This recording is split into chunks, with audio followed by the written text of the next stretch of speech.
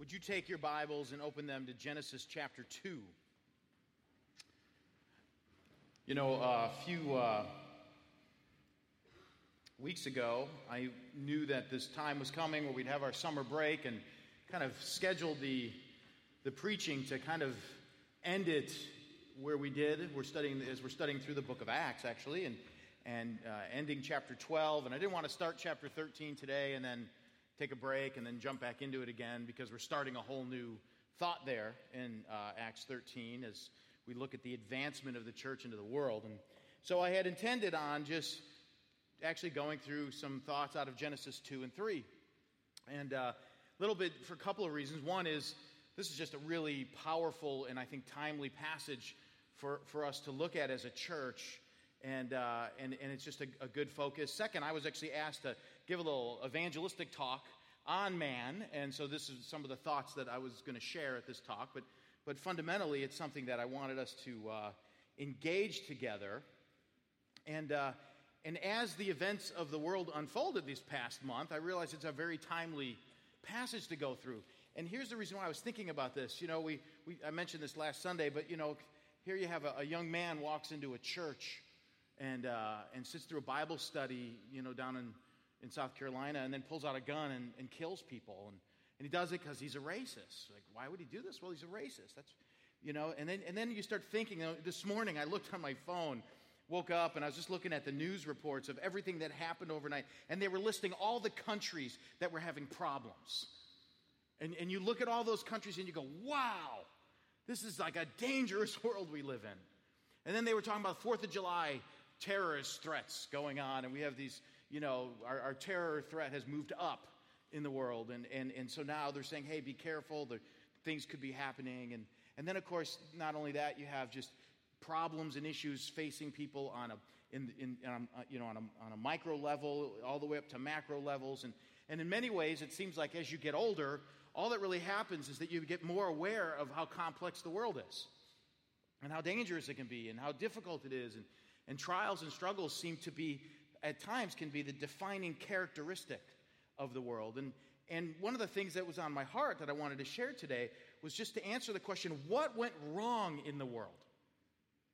Like, how do we really understand that, especially today, if you were just to sit down and say, okay, what are the headlines that are facing us on a global scale? It's depressing. And then you recognize it, you walk around your neighborhood and you realize there's people with issues and struggles going on everywhere. And then, of course, in your own life, I mean, issues emerge and it seems as if we face them all the time. And I thought, you know, it'd be good for us to answer the question, what went wrong? Now, you might say, well, Steve, it's pretty obvious. Like, if you can't answer the question what went wrong, you shouldn't be a pastor, right? Sin entered the world, right? That's kind of like, you know, class number one, you know, there's sin, right? You know, you should know that. But yet, as much as we know that, and we can say, yeah, well, the problem is sin into the world, and Jesus resolved that sin, bingo, right? That's it. That's the irreducible minimum right there. I still think it's good for us to ask this question, to drive that question a little bit further, and to say, well, as we consider sin entering the world, what does that practically mean? How did it actually practically touch humanity? And what did it actually change in the course of what God created in this world? What did it change? And I think as we begin to look at that and unpack what God made and how sin impacted it, it will help us understand this world a little bit better. It will help us to put some things at times in categories for us to say, this is what's going on here. Now I know how to pray. Now I know how to pray. Now I know kind of more specifically what to pray for. And so what I want us to do today is to unpack what went wrong. Unpack the creation of man, and then when sin entered the world, how did it connect? What did it attack in the actual creation of man? And then how does that cause the problems we have today? And in seeing that, two things I hope happens to us. Number one, I hope that it helps us not be so overwhelmed. I hope that we can leave here today going, okay, I get it. I understand what's going to be happening in this world. But second, I also hope that it gives you an answer of how to be more targeted in your prayer. So when you're facing a personal crisis, you'll know how to pray for it. Or when you're thinking more of a global crisis, you'll know how to pray for it. And that we can be better prayer warriors as we engage. And at the very end, I want to even suggest some things and ways that we could pray together about the world. But what we want to begin, though, is we have to first look at creation itself. We have to look, when God created the world, what did he do? And when God created man, that's specifically what we're going to look at. What did God intend? What did he create within man? And we're going to look at some things. And so we're going to be first in Genesis chapter 2. And we're going to kind of bounce around Genesis 2. And then when we look at what went wrong, we'll get into Genesis 3 very clearly and walk through the first handful of verses in Genesis 3.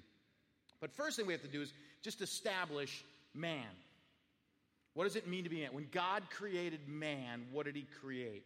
There are 4 things that we can see in Genesis 2 that God created when he created man. I like to say it this way. This may not be the best way to say it, but I think there are 4 kind of virtues that God placed within humanity when he made humanity. And those 4 virtues are what are the focal point of Satan's attack in chapter 3. If you can see the virtues that are given to man in chapter 2, you'll understand the attack that comes in chapter 3. And when you understand the attack that comes in chapter 3, the world starts to make sense. The conflicts and the problems.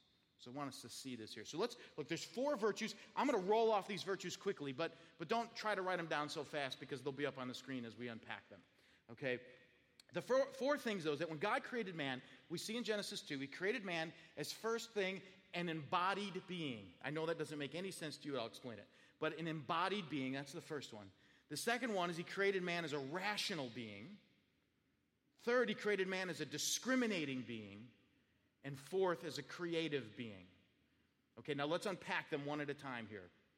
Okay, the first one is he created man as an embodied being. An embodied being. Look at verse 5 of Genesis 2. It says, when no bush of the field was yet in the land, and no small plant of the field had yet sprung up, for the Lord God had not caused it to rain on the land, and there was no man to work the ground. And a mist was going up from the land, and was watering the whole face of the ground. Then the Lord God formed the man of dust from the ground, and breathed into his nostrils the breath of life, and the man became a living creature. Now, Genesis 2 is where Moses zeroes in on the creation of man. Kind of explains the whole 7 days in chapter 1, or 6 days, I should say. And then chapter 2, he gets into the 7th day, and then zeroes in on the creation of man.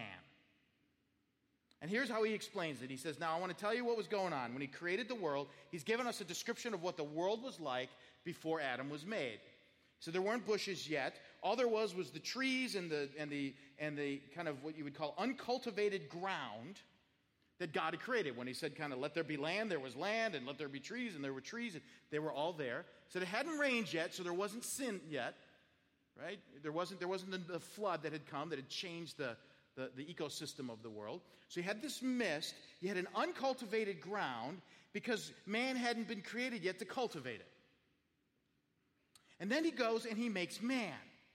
And there's 2 descriptions of the creation of man that are unique and distinct from all the other creation that God had done. When God created everything else, he just spoke it into existence. He went, let there be light, boom, and there was light, right? Let there be earth, there was earth. Let there be birds, there were birds. He spoke it, he said it, it was done. That's what you have. Now it comes to man. Earth is created. What does he do? He makes man. In the sense of he actually takes, the first thing we see is that he makes man of the dust of the earth. So he forms man's body out of dust, out of the earth, out of the dirt. What does that mean about man? Well, first thing it means is that mankind, humans, when I say man, by the way, I'm meaning man, women, generic man, okay? When he created this, what does it mean? It means that we're material beings. A material being means this: I can't walk through this wall without hurting myself, right? I cannot just go through it and on the other side like a ghost. If I run my head into this pulpit, it will hurt because I'm a material being.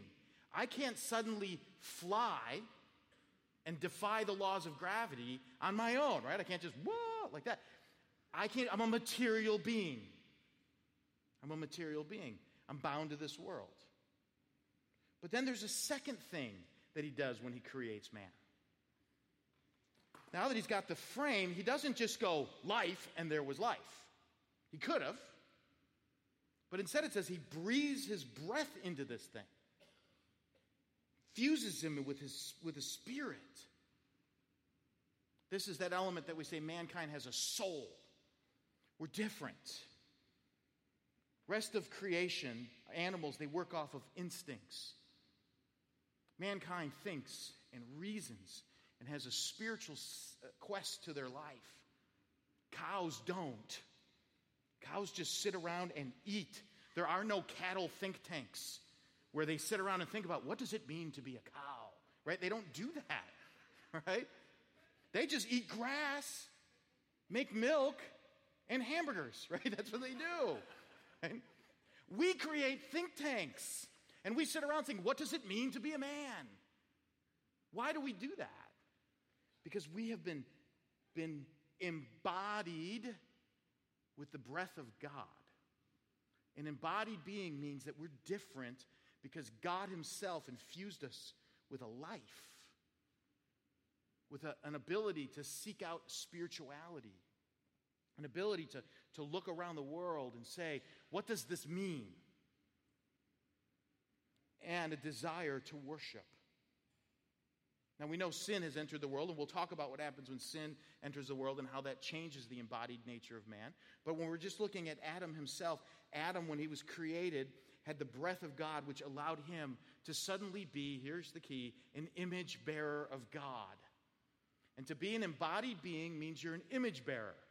You bear his image. You are able to reflect God. Cows are not directly image bearers. God didn't breathe his breath into them. He just made them cows. Now, we worship God for the creation of cows, but mankind actually has the ability to reflect the love of God, the character of God, the nature of God. We're embodied, which means his spirit has given us a soul that allows us to commune with him. We're an embodied being. Now, when sin enters the world, it messes with that. But we'll talk about that later. Let's look at the second thing that we see in the creation of man. Not only is he an embodied being, we see that man is a rational being. Man is a rational being. Look at verses 16 and 17. And the Lord God commanded the man, saying, you may surely eat of every tree of the garden, but of the tree of the knowledge of good and evil you shall not eat, for in the day that you eat of it you shall surely die. Now, we're going to look at the command specifically in a little bit, what that command says. What I want you to notice is a really surface observation. I want you to notice that God is reasoning with man. He's actually having a conversation, and he's saying, see all this? You can have that. See that? You can't have that. Don't eat that. If you eat that, here's what's going to happen to you. Now, you could eat all this as much as you want, enjoy it, right? He's having a reasonable, rational conversation. The amazing thing about human beings is that we actually have a rational mind to us. The fact that you can sit here and listen to me talk for 35 minutes or so, 40 minutes, and to follow that train of thought is amazing. God has given that to you. You're a rational being.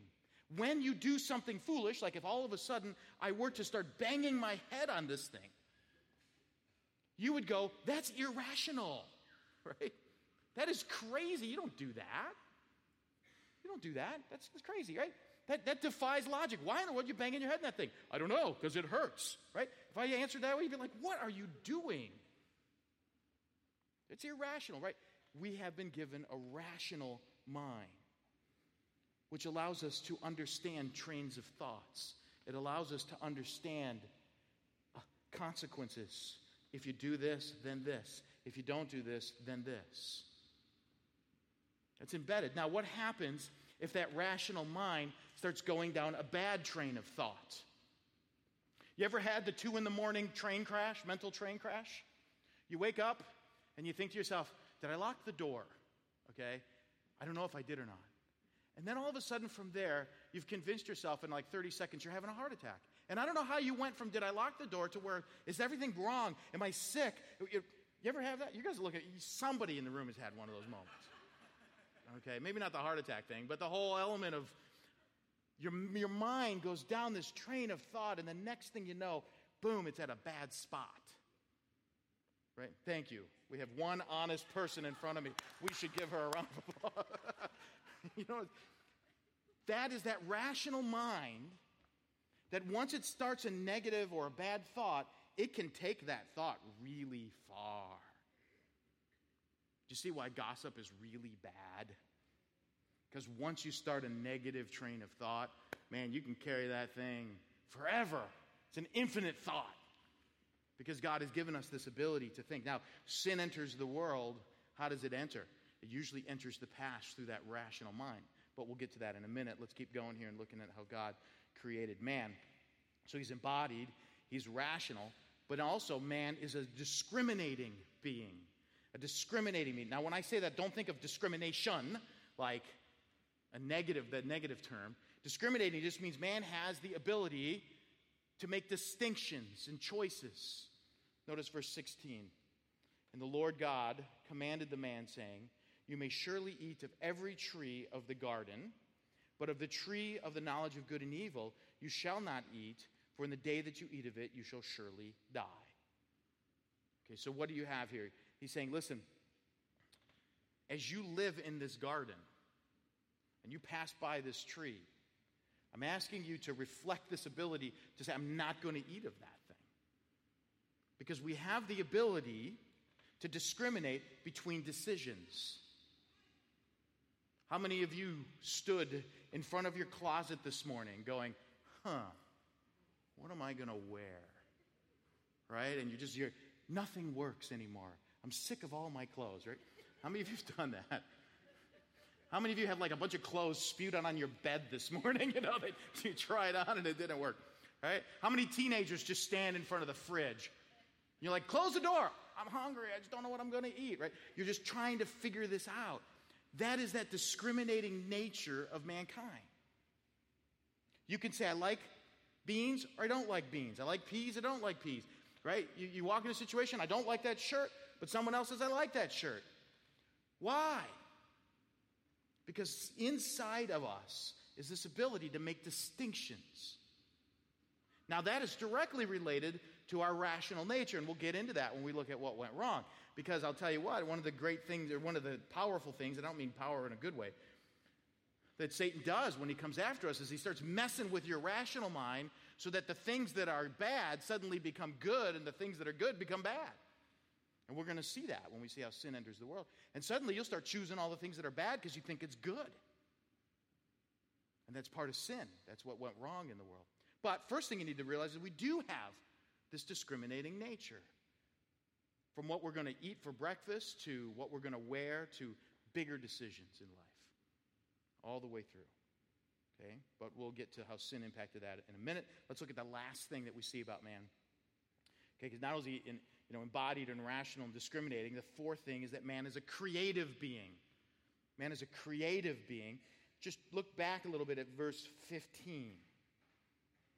Then the Lord God took the man, put him in the Garden of Eden to work it and to keep it. Now just stop for a moment, think about this thought. What do you think work looked like before the fall? Right? If I tell you I'm going to go out and work in the garden, you're thinking I'm pulling weeds and doing all that kind of stuff. What do you think working in a garden would look like before sin? Because work was created before there was sin. So what does that mean that God had said, work it and keep it? Well, let me explain to you what these ideas mean. Work means to cultivate or create something that works. That's what that word work actually means. It means this. God was going to put copper in this world. And what he had intended to have happen was mankind to figure out that I can make a pot with this copper. And then I can put water in that pot and I can heat it up. Then I can find these great leaves over here and I can soak these leaves in my hot water until the leaves fall down to the bottom of the pot. And then I can pour that water into another cup that I've made out of wood and make a great cup of tea, right? God designed the world to be able to do that. And he's saying, I've given you all these raw materials. That's what that first thing that we looked at in Genesis when he said, there was no man to cultivate the ground yet. Basically, God's saying, Adam, I've created you in my image. I've given you all these raw materials. I'm a creator. Go create with it. Reflect my image. I'm going to put in this world laws of physics so that one day some guy by the name of Bernoulli over 150 years ago could figure out high pressures and low pressures, and that can make some other people go, you realize something, this whole thing of high pressures and low pressures, if we create this thing, it could fly. And boom, there's an airplane. God intended for all of that. I think that's all embedded there. That's a little conjecture on my part, but it's all embedded because what he's saying is create with this creation and then keep it, which means sustain it. Keep creating. Keep doing it. You're in my image. When you do whatever it is you're going to do with your day tomorrow, if you're a homemaker, you're at home, you're not just a homemaker. You get to work the creation to make your home a place where people flourish. And that's a gift from God. If you're an engineer, you get to sit around and figure out how systems and physics and laws and things work so that suddenly a creation could be made and God would be glorified. Every time an airplane goes up in the air, to me that's a moment of worship. God, you created this world so that these things could fly. This is how awesome this planet is. This is how awesome it is. And we get to work it and play with it and reflect the incredible, rational, embodied being that we are for your glory. Great things. Okay, that's what God created in man. He said, listen, I want you to be embodied. I'm breathing my life into you. And hence we look at all creation and we say, man, every baby in the world is made by God, and we value that life, and we treat life with dignity because humans are embodied beings. We're rational beings. We can think, we can understand, we can learn, we can grow. It's incredible to think about that. We're discriminating, which means that we can constantly go through life and act in ways that can bring glory to God. And we're creative, and that God has given all of us the ability to work with this creation and to do things so that we would reflect the nature of our God. That's creation. It's incredible, isn't it? So what went wrong? Now what we're going to do is we're going to look at sin. And we're going to see how sin entered into this and how Satan attacked this. In fact, look at verse 3. Go to chapter 3 and verse 1, I should say. Chapter 3, verse 1. It says, now the serpent was more crafty than any other beast of the field that the Lord God had made. He's crafty. What this means is this. He's talking about Satan, and he's saying, listen, here's the reality of Satan. He's very crafty. And here's what Satan did. Satan attacked 2 of those 4 virtues. He attacked only 2 of them. But the 2 that he attacked, by attacking them, when he attacks those 2, I should say, the other 2 fall with them. And once all 4 collapse, you have all the problems you have in the world today.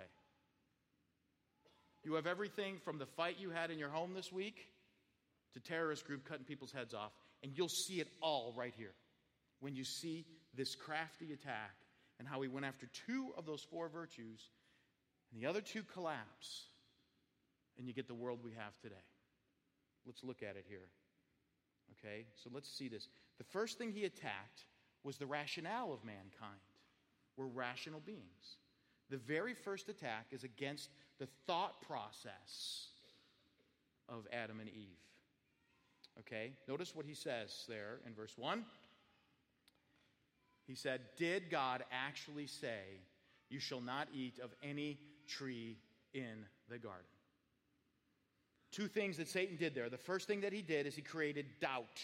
He created doubt, and he created doubt by saying, did God say? You're questioning God now.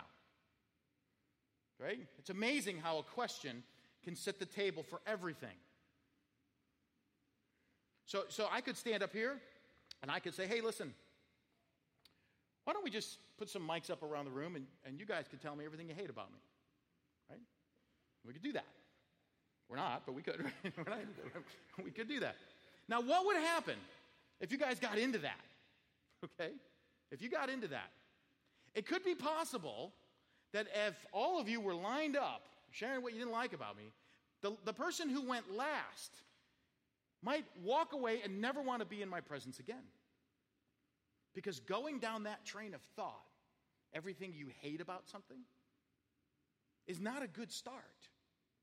Right? I mean, if you get a bunch of people in a room and say, listen, I'm going to get a bunch of people in a room, and here's what we're going to do. We're going to complain about the way so-and-so's house is decorated. Oh, can you believe they decorate that way? I know, they waste so much of their money. And it's so inefficient, right? Now, if we're going down that train of thought, where does that train of thought end? How many times does it end with people going, well, let's just pray and give worship to God right now, right? How many times does that train of thought end that way? Never ends that way. Doubt creates this element of a negative train of thought. And once that negative train of thought takes over, it owns it. And it's simple. Did God say? Jesus tells the disciples, I'm going to Jerusalem. Peter says, don't. And he says, get behind me, Satan. I'm not going down that train of thought. I'm not even going to respond to it. I'm not going there. Right? Second thing he does, I want you to know the second thing he does, is he distorts the message. He distorts what God says. Notice this, you might have missed this. He says, did God actually say, you shall not eat of any tree in the garden? Did God actually say you're never allowed to eat from the trees ever? That's the question. Now, what did God say? If you look in Genesis chapter 2, and you look at verse 15, it says, the Lord God took the man, put him in the Garden of Eden to work it and to keep it. And the Lord God commanded the man, saying, you may surely eat of every tree in the garden. Now, here's the interesting thing.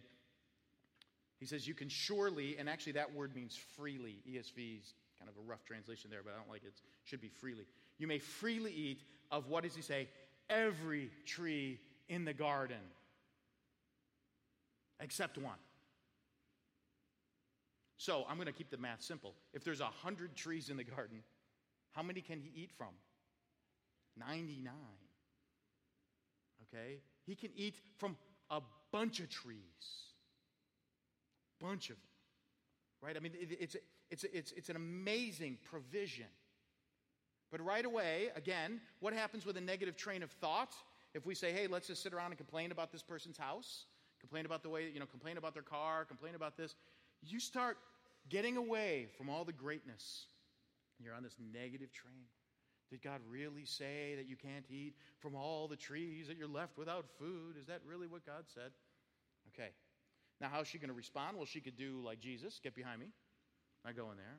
Or you could respond. But once you respond, if you start giving credence to this, if you start getting in a conversation, what happens? You're going in a bad direction. This is why Paul said quite frequently, reject the divisive man. It's a negative train of thought, and that division will take over in a heartbeat. He said it spreads like gangrene when people just don't know how to handle truth. It's horrible. Reject it. But she entertains it. And when she entertains it, I want you to notice her response. She leaves something out, and she adds something in her answer. All right? Because she bought this thing. She bought into this logic, so she leaves something out, and she adds something. Notice verse 2. And the woman said to the serpent, we may eat of the fruit of the trees in the garden, but God said, you shall not eat of the fruit of the tree that is in the midst of the garden, neither shall you touch it, lest you die. What did she leave out? Well, she left out the word, in the ESV it'd be the word surely, but it should actually be the word freely. God said that you can eat freely. Okay, every teenager boy's dream. This is unlimited food, is what it says. Eat as much as you want. No dietary restrictions. This is pre-caloric days. It's phenomenal. No Weight Watchers, man. Just eat it. Eat, and when you're done, eat some more. That's actually what it says. Eat freely, man, like a teenage boy. Just sit in front of the tree and just eat it. Never stop. Just don't eat from that one. That's all. You can build a treehouse in it if you want, but don't eat from the fruit. Okay? Don't eat from the fruit. That's what but she leaves that out. No, we can eat of the tree. But then what does she do? She adds. She says, yeah, well, we can't eat from that one and we can't touch it. God didn't say you couldn't touch it. Do whatever you want with it. Just don't eat from it. That's all. What does she do? By omitting the idea, by leaving out the freely, adding the word touching, she minimized the blessing of God and maximized the prohibition of God. Right? Which is part of the sin problem, isn't it? Part of the sin problem is their life is better than your life. God hasn't given you enough. You're missing out on something.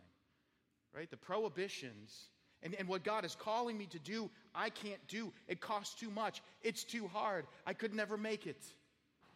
The prohibitions are too great, and the blessings are too small. This is what's going on here. Her rational mind is being attacked. This is what happens. Now, once the rational mind is attacked, we're going to see in a minute, that influences the way you choose things. But Satan's not done. He's got to go after one more piece here.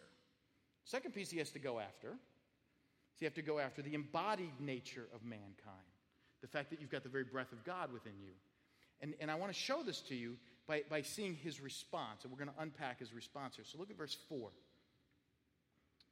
But the serpent said to the woman, you will not surely die, for God knows that when you eat of it, your eyes will be opened, and you'll be like God, knowing good and evil. This is a pretty interesting statement here. 4 observations I want to make on this. Notice, first thing Satan does, he substitutes his word for God's word. God says, you eat of it, you'll die.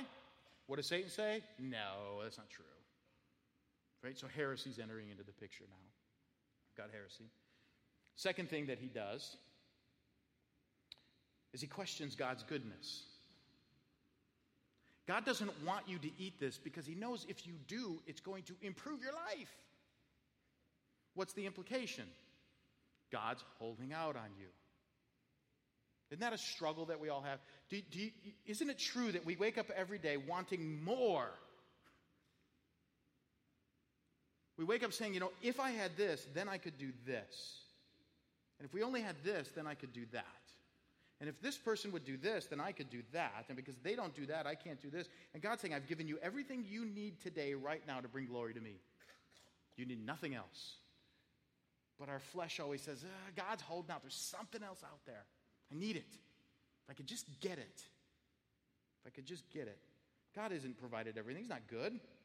Third thing he does. Satan says now, hey, listen, you're not going to die. And God's holding out on you. And then the third thing he says is, you'll benefit if you break God's law. Really, actually, blessing comes. Disobedience is way better than obedience, right? I mean, and you think about it, you're raised as a teenager, right? My temptation as a teenager was to disobey my parents. I might have done it once or twice, I don't remember. But as I get older, I keep thinking it didn't happen. But I can still remember I would come home from church, and sometimes my dad would do this thing. He'd go fishing. Hey, talk to your Sunday school teacher after church. It wasn't my fault. Paul talked me into it. I had to start confessing, I'd be like, did she tell you what I did? No, I just talked to her after church. I was just getting you, But we think that disobedience, that rebellion is better. It's better. It's better than being the teetotaler Christian person who has no fun and all of that stuff. It's attractive, right? Disobedience, and you will benefit if you disobey. And then Satan does this. The fourth thing he does is then he redefines divinity. You could almost say it this way. Not only redefines divinity, he redefines what it means to be an embodied person. Rather than somebody who's been infused with the breath of God so that we could reflect the glory of God and be an image bearer of God. God created man in His image, in His likeness, so that we would reflect that image, reflect that likeness, we begin to start saying, wait a minute, I'm my own God. I can become like God. I can start having authority over this world. I can start using my decision-making ability to do what's best for me. I can start walking into situations and saying, I don't need to follow you, Mom and Dad, because I'm doing it my way. I don't need you. I don't need you, leaders of the church. I'm doing it my way. God speaks to me directly, right? I'm my own God. That's what happens. It redefines the embodied nature of man. And when that happens, suddenly a terrorist group can say, God hates these people and He wants us to cut their heads off. You're not God. You're not God. God's the one who's the judge of the living and the dead. You're not. You're just His servant. But if you believe this lie, and you believe that you're more than just an image bearer, you're God Himself, then you're going to get mad at a traffic jam, my sin. Because why aren't the people going? Don't they know I got to get to work? Hey, don't you realize you should get up every day saying, how can we make this drive easy for Steve? Right? Can't we have police officers, come, I want a limousine like the president, just drive me to work, no stops. That's what my flesh wants. Why? Because my flesh doesn't see myself as a servant of God's timetable. My flesh sees myself as the director and the controller of my timetable. I've lost sight of the embodied nature of who I am. Now I want you to notice what happens. We're going to see the other two fall. The other two virtues fall, right? He attacks the rational nature. She's going down that road. He attacks the embodied nature. You can become like God. And now, once he attacks those things, Satan never has to tell her to eat the fruit. Satan never says, hey, follow me. He just attacks those two things. She buys in. What does she do with her? What does both Adam and Eve do with their discriminating nature? Because God has made them a discriminating being. What do? Verse 6. So when the woman saw that the tree was good for food, that it was the delight to the eyes, and that the tree was to be desired to make one wise, she took of the fruit and ate, and she also gave to her husband who was with her, and he ate too. What did they do? They used their ability to choose against God, because they bought into this mindset. And now, evil seems better than righteousness. Disobedience seems better than obedience. If you drop down into the text, I'm not going to read it, but you can drop down into the text. Once their eyes were open, what is the first thing that they did with the creation? They made fig leaves for themselves. Did God want Adam and Eve to use their creativity to cover their own sin? No. The creativity falls at that moment now. Now they're using it to cover themselves. Out of shame, they're using the creation. They're using the creation because of their depravity. They're not building the creation something that would bring glory to God. A teapot, right? They're not doing that. They're using the creation to make for themselves a covering because of their own depravity. And now the creative nature has fallen. And in just a few short verses, all four virtues attacked. But they crumbled when those first two were attacked. Okay, so what do we learn from this? I want to make a few observations and then apply it directly to us. Okay? There's a few observations from this. Because I want us to understand what went wrong. I want us to understand how to pray about this, how to address this, how to see it in our own lives and the world. But first, just a few observations. First thing I want you to see, humans are an amazing creation. Life is incredible. Life is an incredible thing. This is why we value and uphold life here, right? This is why we do that. This is why we say children are a gift from God. We just recognize this isn't just a baby. This is life. God-ordained life. It's a gift from Him. And when I look at a child, I see that they are amazing. And any of you who have worked with children or had children or been around children, you know that they are amazing. They are smart. They can accomplish a lot. They're just not, blobs on the planet. They're beautiful creations. I just want to make that observation. We should celebrate that. Humans are amazing creation of God. But second, all of the virtues given to us were given so that we would reflect the nature of God. The problem of sin in the world is when we use the virtues for ourselves. When I start acting as if I'm God, that I want to do it my way, that my way is what matters most, I'm distorting the embodied nature. When I start to go down a bad road and I start rationalizing my sins, I'm using that rational nature not to understand and worship and glorify God. I'm using it to justify my own depravity. As a result of that, I start making decisions that I start thinking fighting or being judgmental or being critical seems better than being rejoicing and uplifting and encourager. All these things that start becoming the best way to go rather than the worst way to go. And then I'll start using creation for my own glory. Whatever skills I have, I want to use so that people would see how great I am. To such a degree that I could walk into this church and say, wow, no one sent me a card on Pastor Appreciation Sunday. They don't like me. Right? I can start doing that. Why? And then what is that? Let's say, wait a minute. Whatever gifts God's given you wasn't so that everybody could say, you're great. It's so that people say, God is great. God is great. It's about Him. It's about Him. All of these gifts we've been given are about Him, not for us. So then, third observation. Sin is not just bad things you do. Sin's a worldview. When I tackle, I bring up this driving issue a lot, right? As it comes out. Driving, got a red light, right? I can't just say I'm going to stop doing that. What I have to say is, what am I actually believing about God and myself right now that's causing me to think that anger is an appropriate response? Right? I've bought into a whole logic. I didn't just buy into an action. There's a whole worldview behind that action. I got to start thinking, how am I using my rational mind to start influencing me to make that decision? Where have I misunderstood myself, the glory of God, Jesus and His role on this planet? All of these things, where is that off? This is why Paul said in Romans 12, you are transformed by the renewing of your mind. You change as you begin to change the way you think about things. The world, God, things like that.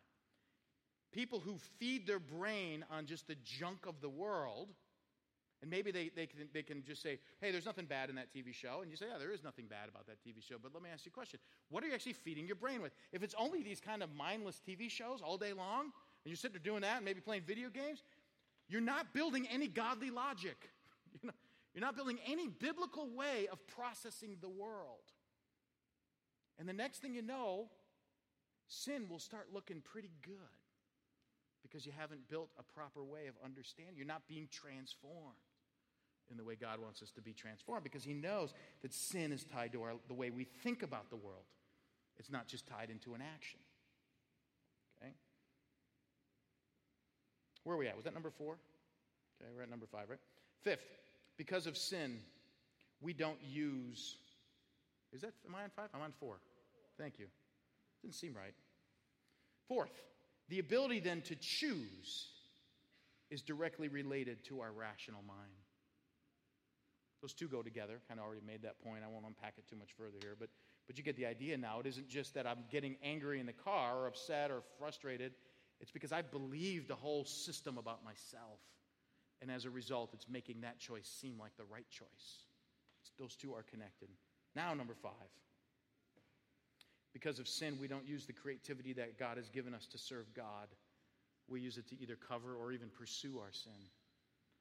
How do we see that happen in the world? Here's how we see that happen in the world. People start saying, listen, I just need to express myself.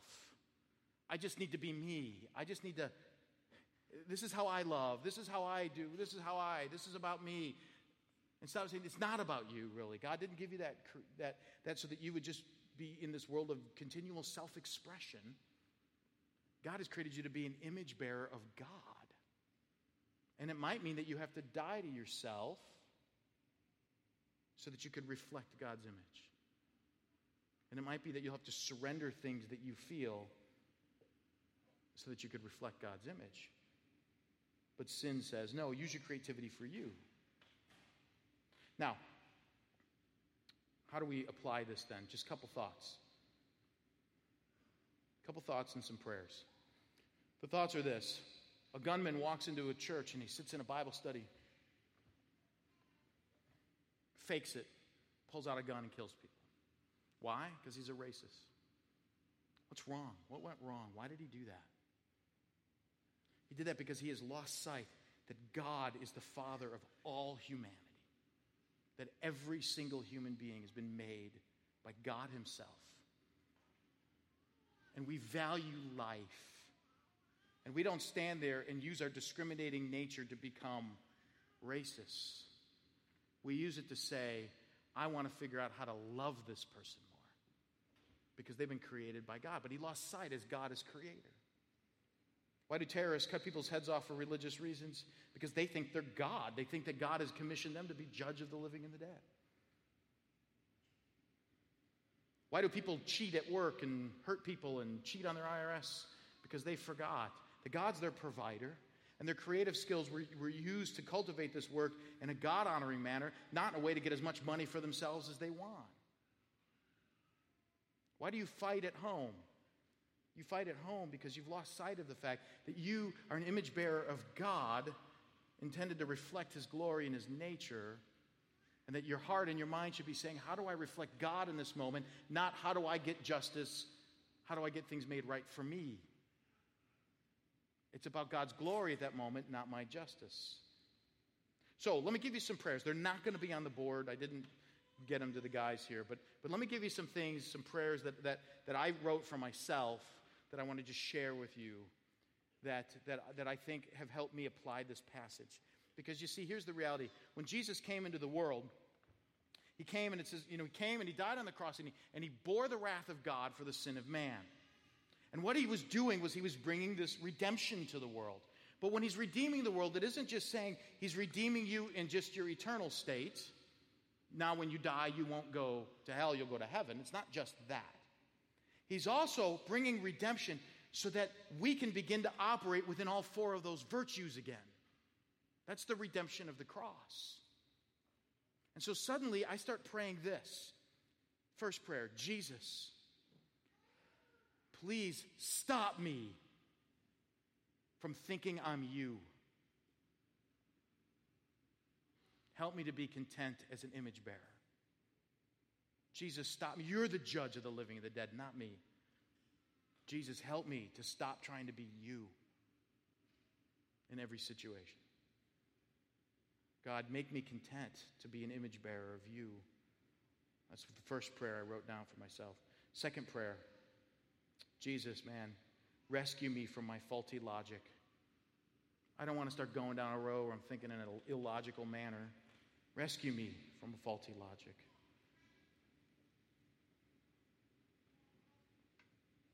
Third prayer, Jesus, allow me to see wrong as wrong and right as right. My flesh sometimes thinks that wrong can be right. My flesh can justify it. My flesh can justify it. Help me to see that wrong is wrong and right is right. And Jesus, allow me to use the creativity, the skills, what you've given me for your glory and not mine. Whatever gifts I have.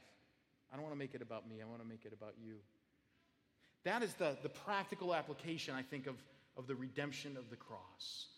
That Jesus came not only to secure your eternal destiny, but to allow you to walk within the virtues through which God instilled in humanity at creation. So why don't we pray for that together right now? Would you join me in prayer?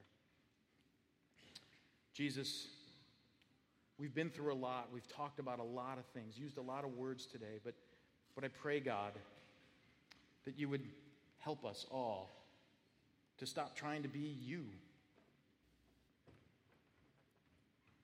It's a struggle we have. We've bought into that lie.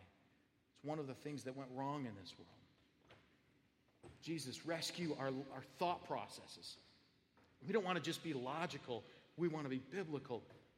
We want to think like you think. So that we could see righteousness as purity and unrighteousness and wickedness as impurity. And not believe that sinning is a way of enjoying life but as a path of destruction. And God, would we use our creativity for your glory and not for our own? Lord, I pray for all of us in this room. I especially pray for the young people who are starting out in life. Those that are on the front step of entering into adulthood. Lord, let these words just penetrate their heart that they might understand the importance of the cross that redeems us from these things so that we could live in a way that we can reflect the full nature with which you created us.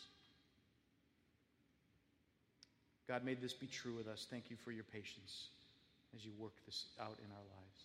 In Christ's name, amen.